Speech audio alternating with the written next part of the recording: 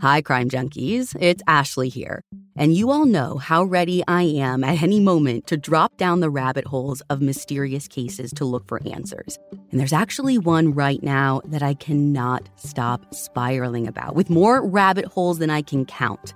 In this season of Counterclock, investigative journalist Delia D'Ambra begins investigating Doug Wag Jr.'s mysterious death after he was found struck on a strip of railroad tracks. But the more Delia has dug into this case, the stranger things have gotten. And you guys, there is truly so much going on.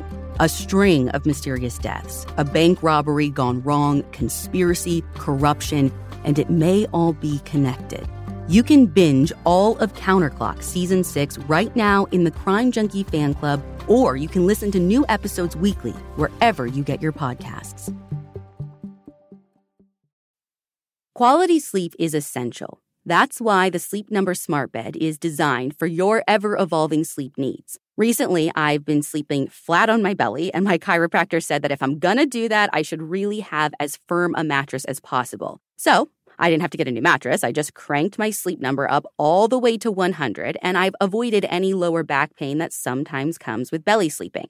J.D. Power ranks Sleep Number #1 in customer satisfaction with mattresses purchased in-store. And now, save 50% on the Sleep Number Limited Edition Smart Bed for a limited time. For J.D. Power 2023 award information, visit jdpower.com/awards. Only at Sleep Number Store or sleepnumber.com.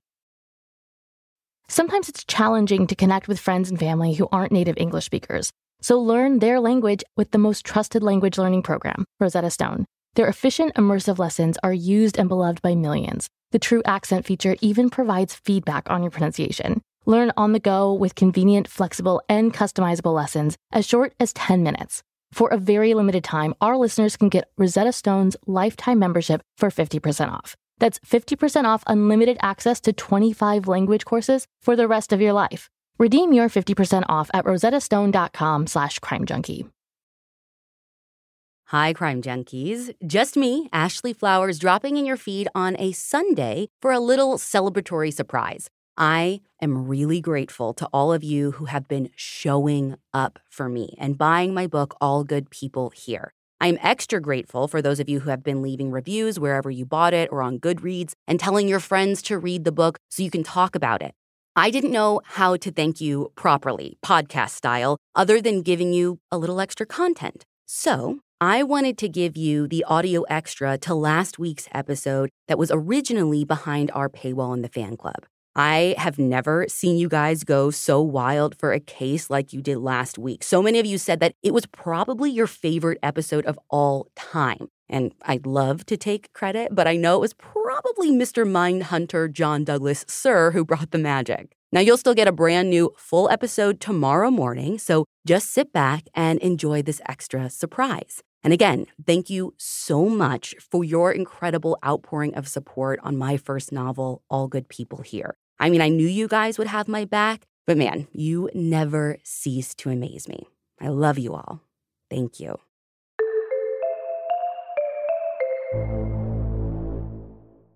Hi, Crime Junkies. I'm your host, Ashley Flowers, and this is the bonus episode that we're releasing along with our wide release episode about Sherry Smith and Deborah Helmick. So if this is the first time you're hearing those names, you got to go back and listen to that episode first because you'll be completely lost if you don't. And trust me, this is a story you do not want to miss. So when we left off, I talked about how there are 3 more missing and murdered women who police think could be connected to Larry Gene Bell. And even though he was never officially charged with any of these crimes, the similarities are just too strong not to at least talk about. These are the stories of Denise Porch, Beth Hagen, and Sandy Cornett.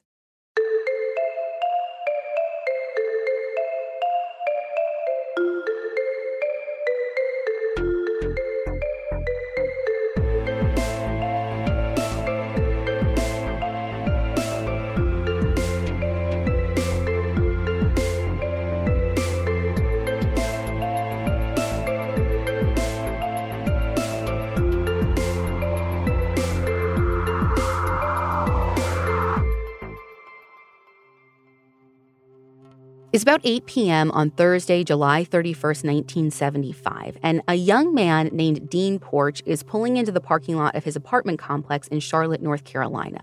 He's arriving home from work, and he's expecting to have a normal night with his wife, Denise. As he walks up to their apartment, he sees a note on the door from Denise saying that she's out showing an apartment to a potential renter.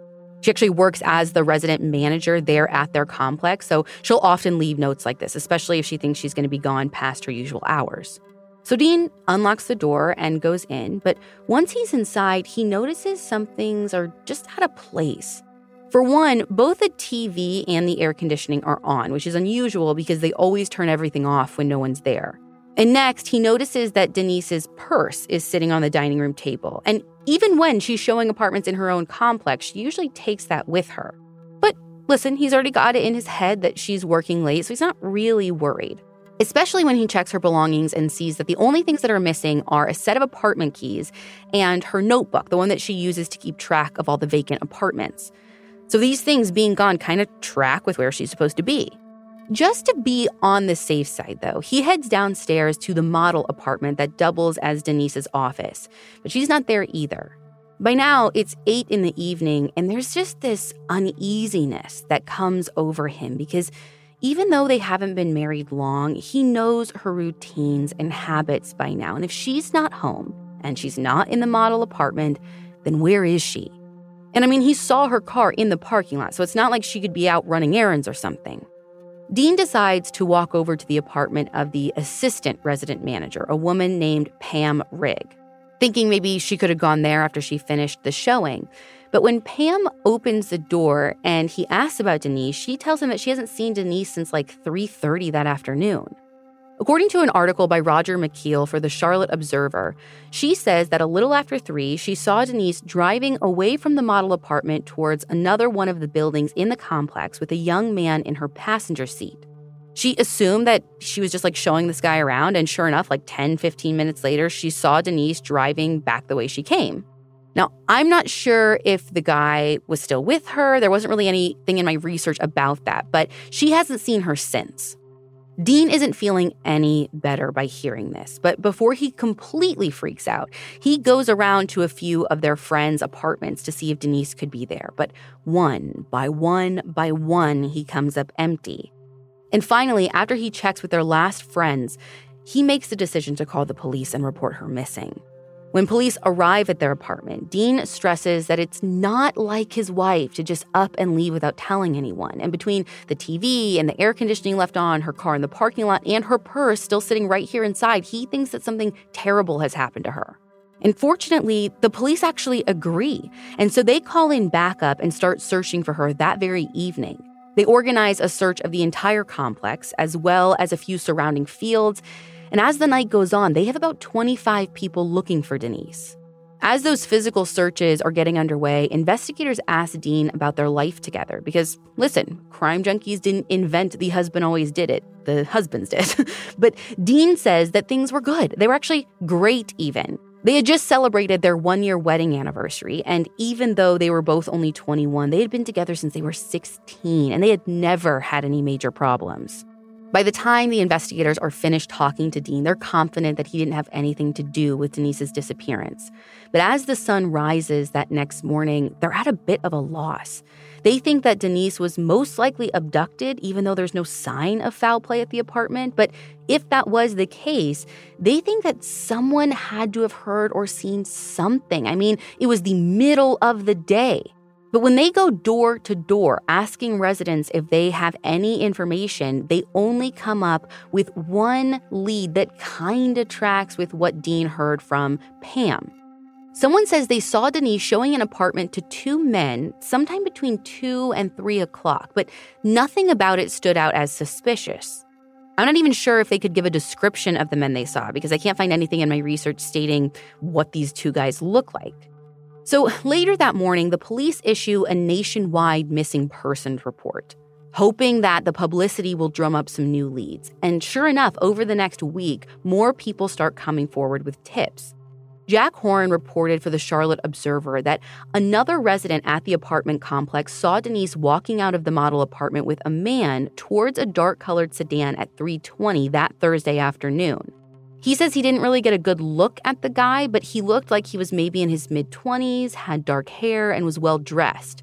And then an employee at a nearby gas station calls and says that he gave directions to the apartment complex to two guys driving a dark sedan on the day that Denise went missing. Then another witness comes forward with what feels like their first, really solid lead. A woman calls and tells police that on the day that Denise went missing, she was driving along Interstate 77, which is a major highway that runs through Charlotte, when she saw a woman, who she says looks like Denise, running down the road. And chasing her was a man in a dark sedan. She describes the man as white, with tan skin, dark hair, and a slender build. And she didn't see what happened afterwards, but she was sure it was Denise that she saw. Now, this is the first tip that places Denise outside of the apartment complex, and the description of the guy is detailed enough that they feel that the tip is credible.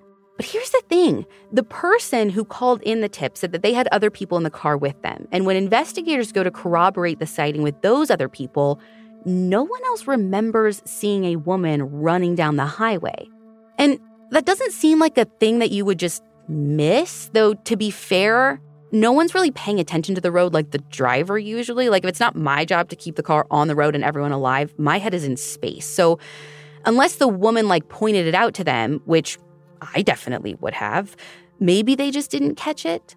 So police aren't 100% sure what to believe about this. So while they don't completely discount the woman's story, they do take it with a grain of salt.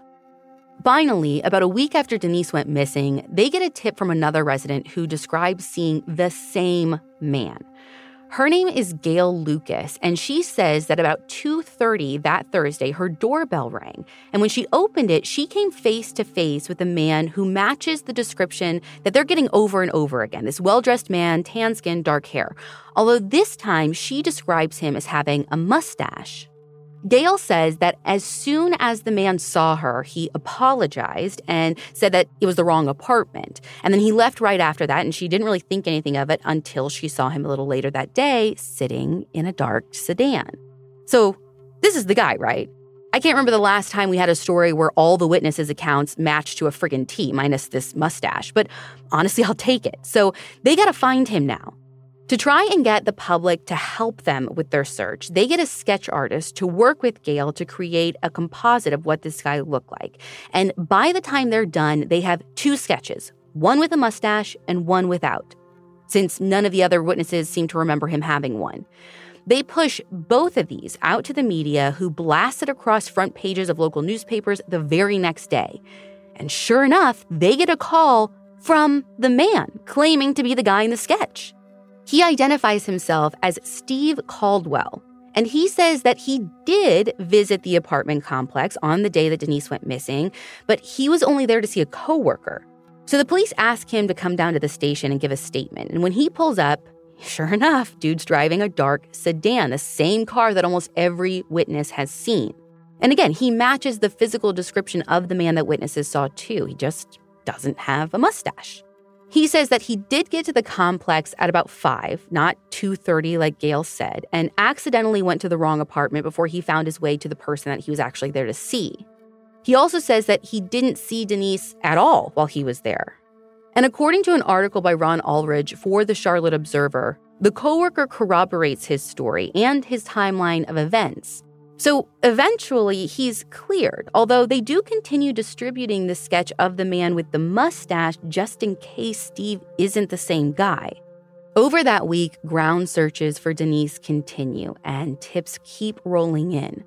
A reward of $5,000 is established, which gets more people calling, but every single tip just leads to a dead end. That is, until August 10th. When Denise's uncle, Powell, gets an unexpected phone call. It's a man saying that he has Denise and he'll release her if he gets $50,000, which, accounting for inflation, would be over $250,000 today. After he makes the demand, he hangs up, and Powell calls the police right away to report what just happened. But the investigators aren't sure of the legitimacy of this call from the start. I mean, Again, it's been over a week since Denise went missing, and since the caller waited until after the reward was established, they think that whoever he probably is just taking advantage of the family's pain for financial gain. Also, the fact that he called Denise's uncle backs up that theory because his contact information is what they had published when the reward was announced. But just to be sure, and to catch any more calls that might come in, they put taps on all of the family's phones. Again, just in case this guy calls back. And call back he does. He calls Powell several more times over the next month, and Denise's mom starts getting ransom letters as well. Dean even reports getting a phone call from a man who tells him, quote, "I hate to tell you this, but your wife's dead." And just as a side note, to me, if this doesn't sound like Larry Gene Bell, I don't know what does. I know asking for ransom isn't something that he was known to do, but there is just something about this call, specifically this one, that stands out from the others, and I have not been able to get over it. Now, fortunately, after a few more calls, the man stays on the phone long enough for them to trace the call to a telephone booth about an hour away. Of course, no one can get there quick enough to catch the guy in the act, sounding familiar, but they stake out the phone booth, and on September 10th, they catch someone making yet another call to terrorize the family. But the guy making the call isn't Larry Gene Bell. It's a man named Edsel Brown. He's 51 years old, and when they arrest him and take him in for questioning, he denies having anything to do with Denise's disappearance. And the more they look into him, the clearer it becomes that he's not an abductor. He's just a terrible, freaking person trying to get money out of a grieving family. And so, according to an article by Dennis Rogers for the Charlotte News, he is charged with multiple counts of extortion on both the federal and state levels. But frustratingly, after this, the investigation stalls. Over the following months, police received tips about sightings of Denise throughout the Carolinas. They even get a tip about a guy in Texas who may have had something to do with her disappearance. They, of course, follow up with each tip that they get, but time after time, they're left no closer to finding her. And again, her case goes cold. And that's how it stays. That is until Larry Gene Bell is arrested. The investigators on Denise's case got contacted by law enforcement working Larry's case. And after learning all about him and his MO, they think that he could be a possible suspect. See, when they were looking into Larry's past, they learned that he was living just 300 yards, people, from Denise's apartment complex at the time she disappeared. And the way she disappeared in the middle of the day, out of the blue, it just fits. Now, they did get to ask Larry Gene Bell about Denise, but he denies having anything to do with her disappearance.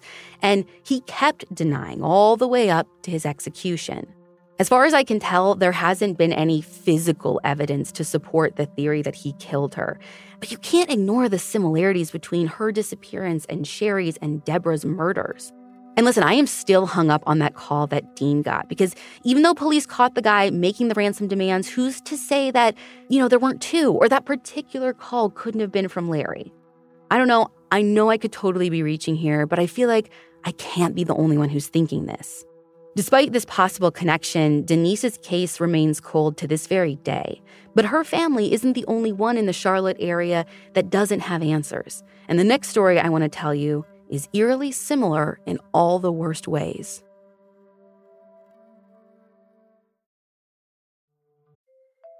The evidence keeps pouring in. At this point, the facts are undeniable. It's an open and shut case. Monopoly Go is the most fun you can have in a mobile game. Everyone is still talking about Monopoly Go for a good reason. It is an absolute hit. Millions of people pass Go every day because this game is always bringing something new to the table. Like countless crazy tournaments you can join with your friends as partners or teams, or timed events offering bonuses like massive multipliers or rent frenzies to help you get huge rewards. And there's so many rewards to discover.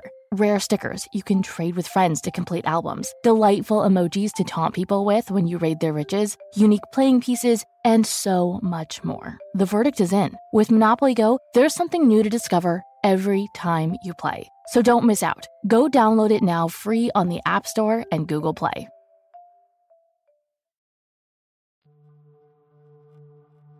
The next case that I want to talk about that could be connected to Larry Gene Bell is one that has very little reporting for it. And so it's going to be a lot shorter, but I think that just means it's that much more important to talk about, because maybe if this case had gotten some, even close to the amount of media attention as Denise, Sherry, or Deborah, it could have been solved by now. So this story starts on the evening of December 18th, 1980. So just to put it in perspective, this is a little over 5 years after Denise vanished, but this would be about 5 years before Sherry would eventually be abducted. So on this day, a man is walking in the woods just south of Charlotte, North Carolina, looking for greenery that he can use to decorate for Christmas. And as he's walking, he spots something on the ground ahead of him. And when he goes to check it out, he is shocked to find a set of bones. Now, I'm not sure how many or which bones there are, but right away he realizes that they aren't from an animal. So he runs and calls the police to report what he found. When police arrive and start inspecting the remains, they suspect foul play from the beginning because they spot an electrical cord still wrapped around this person's neck. As far as I can tell, though, they don't find anything else there at the scene that could give them any clue as to who this person is or even how long they'd been there. When they take the remains back to their crime lab for analysis, they find that they're likely the remains of a young female, probably in her teens or maybe early 20s, but they don't learn anything else, notably her cause of death. The cord around her neck indicates that she was strangled, but since the remains are completely skeletonized, they can't say that for sure. So to even have a chance at finding out who killed this young woman, police first need to know who she is. So they start looking through local missing persons reports and comparing dental records when possible. It takes a few weeks, but finally in January, they get a match. And according to an article for the Charlotte Observer, the woman is identified as 17-year-old Beth Hagen. When the investigators go to tell Beth's parents that they found her, they learn that the last time she had been seen was either August 11th or 12th of that same year, depending on which source you read. Her parents were the ones who actually reported her missing, although the actual timeline for when they filed the report is a little murky, too. Some sources say that she was reported missing on August 12th, but some say that the report wasn't actually filed until September 22nd. I also can't find anything about the circumstances surrounding her disappearance, like where she was last seen, who she could have been with. I mean, there is nothing out there. And the actual investigation into her murder isn't well reported on either. At the time, I know police investigated several suspects, but I can't find any details about who they were or if they ruled them out. From what I can tell, the biggest lead that they ever got was when Larry Gene Bell was arrested. Because just like in Denise's case, when the investigators on Larry's case were looking into his background and seeing if they could potentially connect him to anything else, they learned that he was living just a mile from where Beth's body was found. And she was a young blonde, so she fits his victim profile. Now, I can't find anything about whether they asked him about Beth specifically like they did with Denise. I mean, I would imagine they did. But I do know that he never confessed to her murder by the time he was executed. And I wish I had more information to share about her, but that is all I can find. Like I said, her story is massively underreported. And even though it's possible that Larry was the one who killed her, her family shouldn't have to settle for it's possible. They deserve to know exactly what happened to her. And so does the next family that I want to talk about. This show is sponsored by BetterHelp. If you're anything like me, when you have something weighing on your mind that's taking up time and energy, the best thing you can do is to talk about it.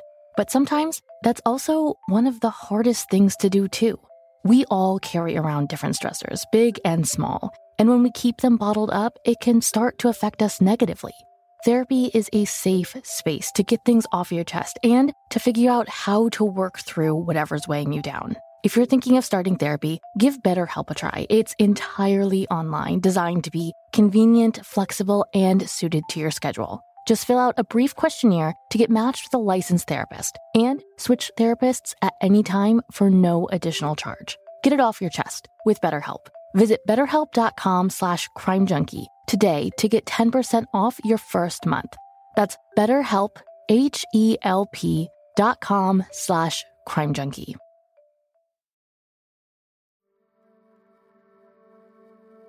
The next story starts 4 years after Beth was found. It's the evening of Sunday, November 18th, 1984, and a man named Michael Jeffcoat is working at Liberty Life Insurance. It's pretty late in the evening. He got to work at 6:30 p.m. for his overnight shift, and so when he gets a moment, he calls home to talk to his fiancée, Sandy. The phone rings and rings, but she doesn't pick up. Not a big deal. It's late. She's probably just gone to bed. But the next morning, he's surprised to get a call from her coworker saying that she didn't show up for work that morning. Sandy also works in insurance. She's an adjuster at Gay & Taylor, Inc., and she is not the type of person to be a no-call, no-show. So Michael calls one of Sandy's neighbors and asks him to go check on her. I'm not sure if Michael was worried at this point, but by the time the neighbor reports back, what he learns sends him into a full panic. The neighbor says that Sandy's car was still parked in the driveway, but she walked through the front door no problem because it was unlocked, which is a huge red flag because Sandy always kept the doors locked. Inside, she didn't see anything out of the ordinary until she got to her bedroom. There, she found the contents of Sandy's purse dumped out on her bed, along with papers from her work. She said the TV at the end of the bed was left on, but despite all these signs that, it seems like someone was just there, the neighbor could not find Sandy anywhere. So once he hangs up with the neighbor, Michael decides to call the police and report his fiancée missing. Later that same day, officers arrive at her house. And according to an article by Tex O'Neill and Pam Kelly for the Charlotte News, the whole scene tells them something is so wrong.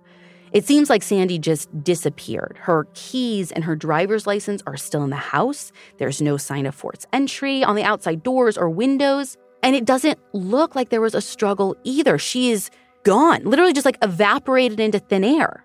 So the police have Michael come back to the house, and from what he can tell, the only missing items are her credit card and an audio recorder that she used for work. Now, again, even though there are no signs of foul play, the police open an investigation into her disappearance, and the first person, obviously, they talk to is Michael. They want to get a sense of who Sandy is, what their relationship is like, but he tells them that nothing seemed out of the ordinary. The two had spent the weekend with Sandy's parents to celebrate Thanksgiving early. They got back to Sandy's house, Sunday evening. They had dinner, and when Michael left for work at 6:30, everything was normal. He insists that disappearing like this is not something she would do, and as far as he knows, there isn't even anyone who would want to hurt her. She's also not someone who would just open the doors to strangers, especially if she was home alone. And all of their neighbors and friends back him up. No one has anything bad to say about him or Sandy or even the two of them together. And Sandy was super safety conscious. So police start to develop a theory that she was likely abducted by someone that she knew, someone she might have let into her house. They also think that since the voice recorder was missing, there might have been something on there that the abductor didn't want to leave behind.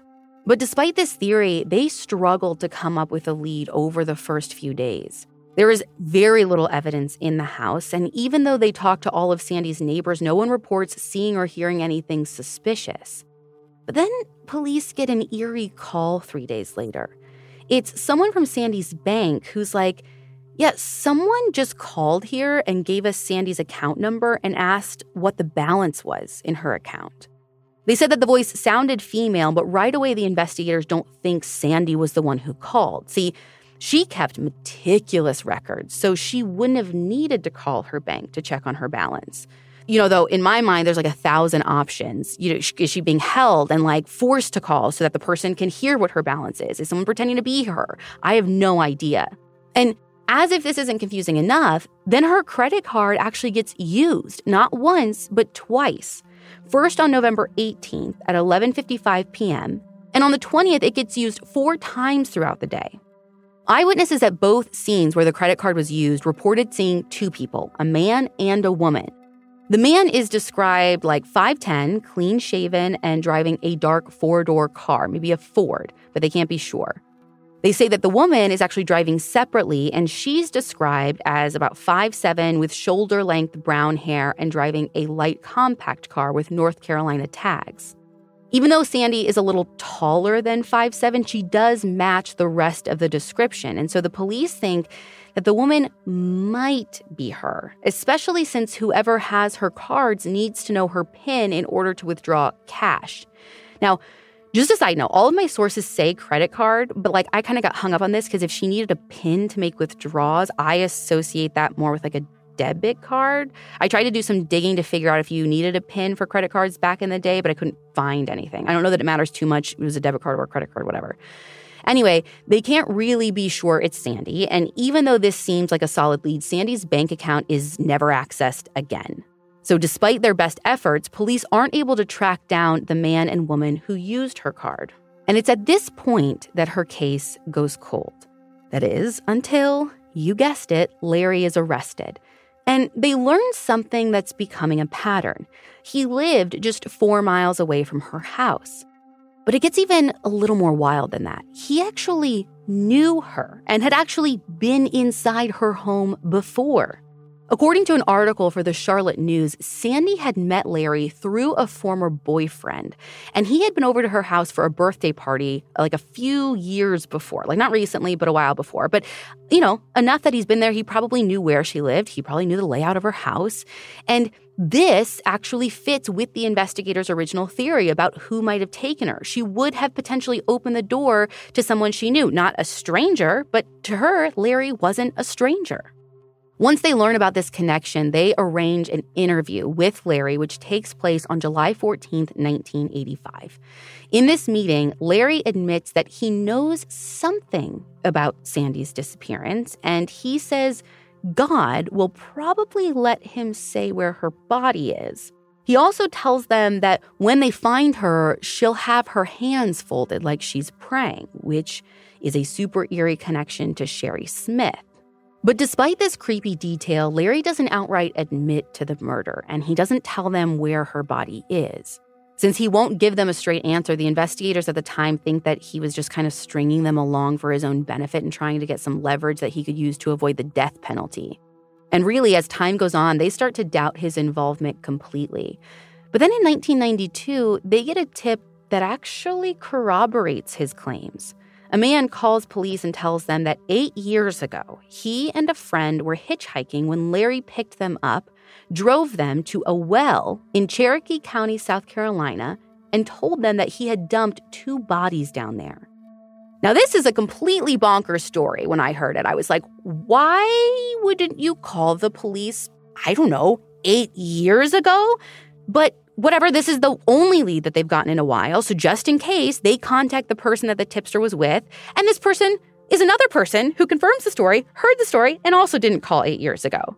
So police find this well, and they organize a huge search of the well itself and the surrounding area. They are hoping to find Sandy or maybe even Denise.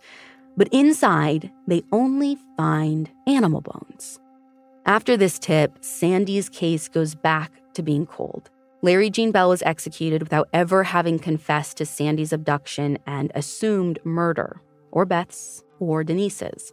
Even though there are so many similarities between the three that make police think he could have been involved, without a confession or any evidence, they're stuck trying to piece together theories and coincidences. But even though all 3 of these cases are cold, there is always hope that police will get the tip that they need to crack them, even all these years later. So if you have any information about Denise's disappearance, Sandy's disappearance, and Beth's murder, you can call Crime Stoppers at 704-334-1600.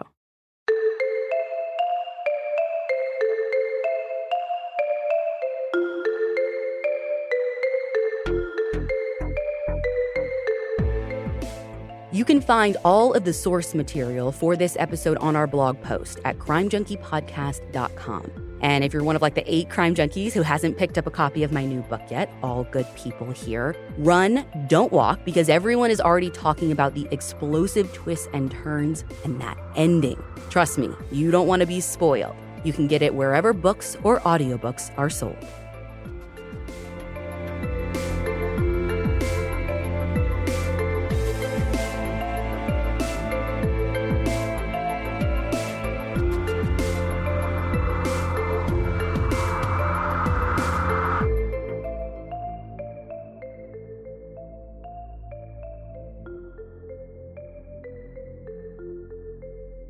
Crime Junkie is an Audio Chuck production.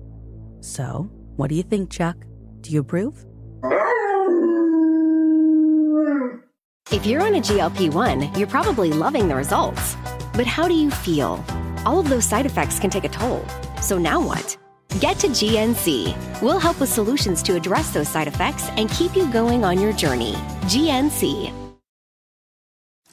Hi, it's Martha Stewart. You know, I spend a lot of time thinking about dirt. At 3 a.m., at all hours of the day, really.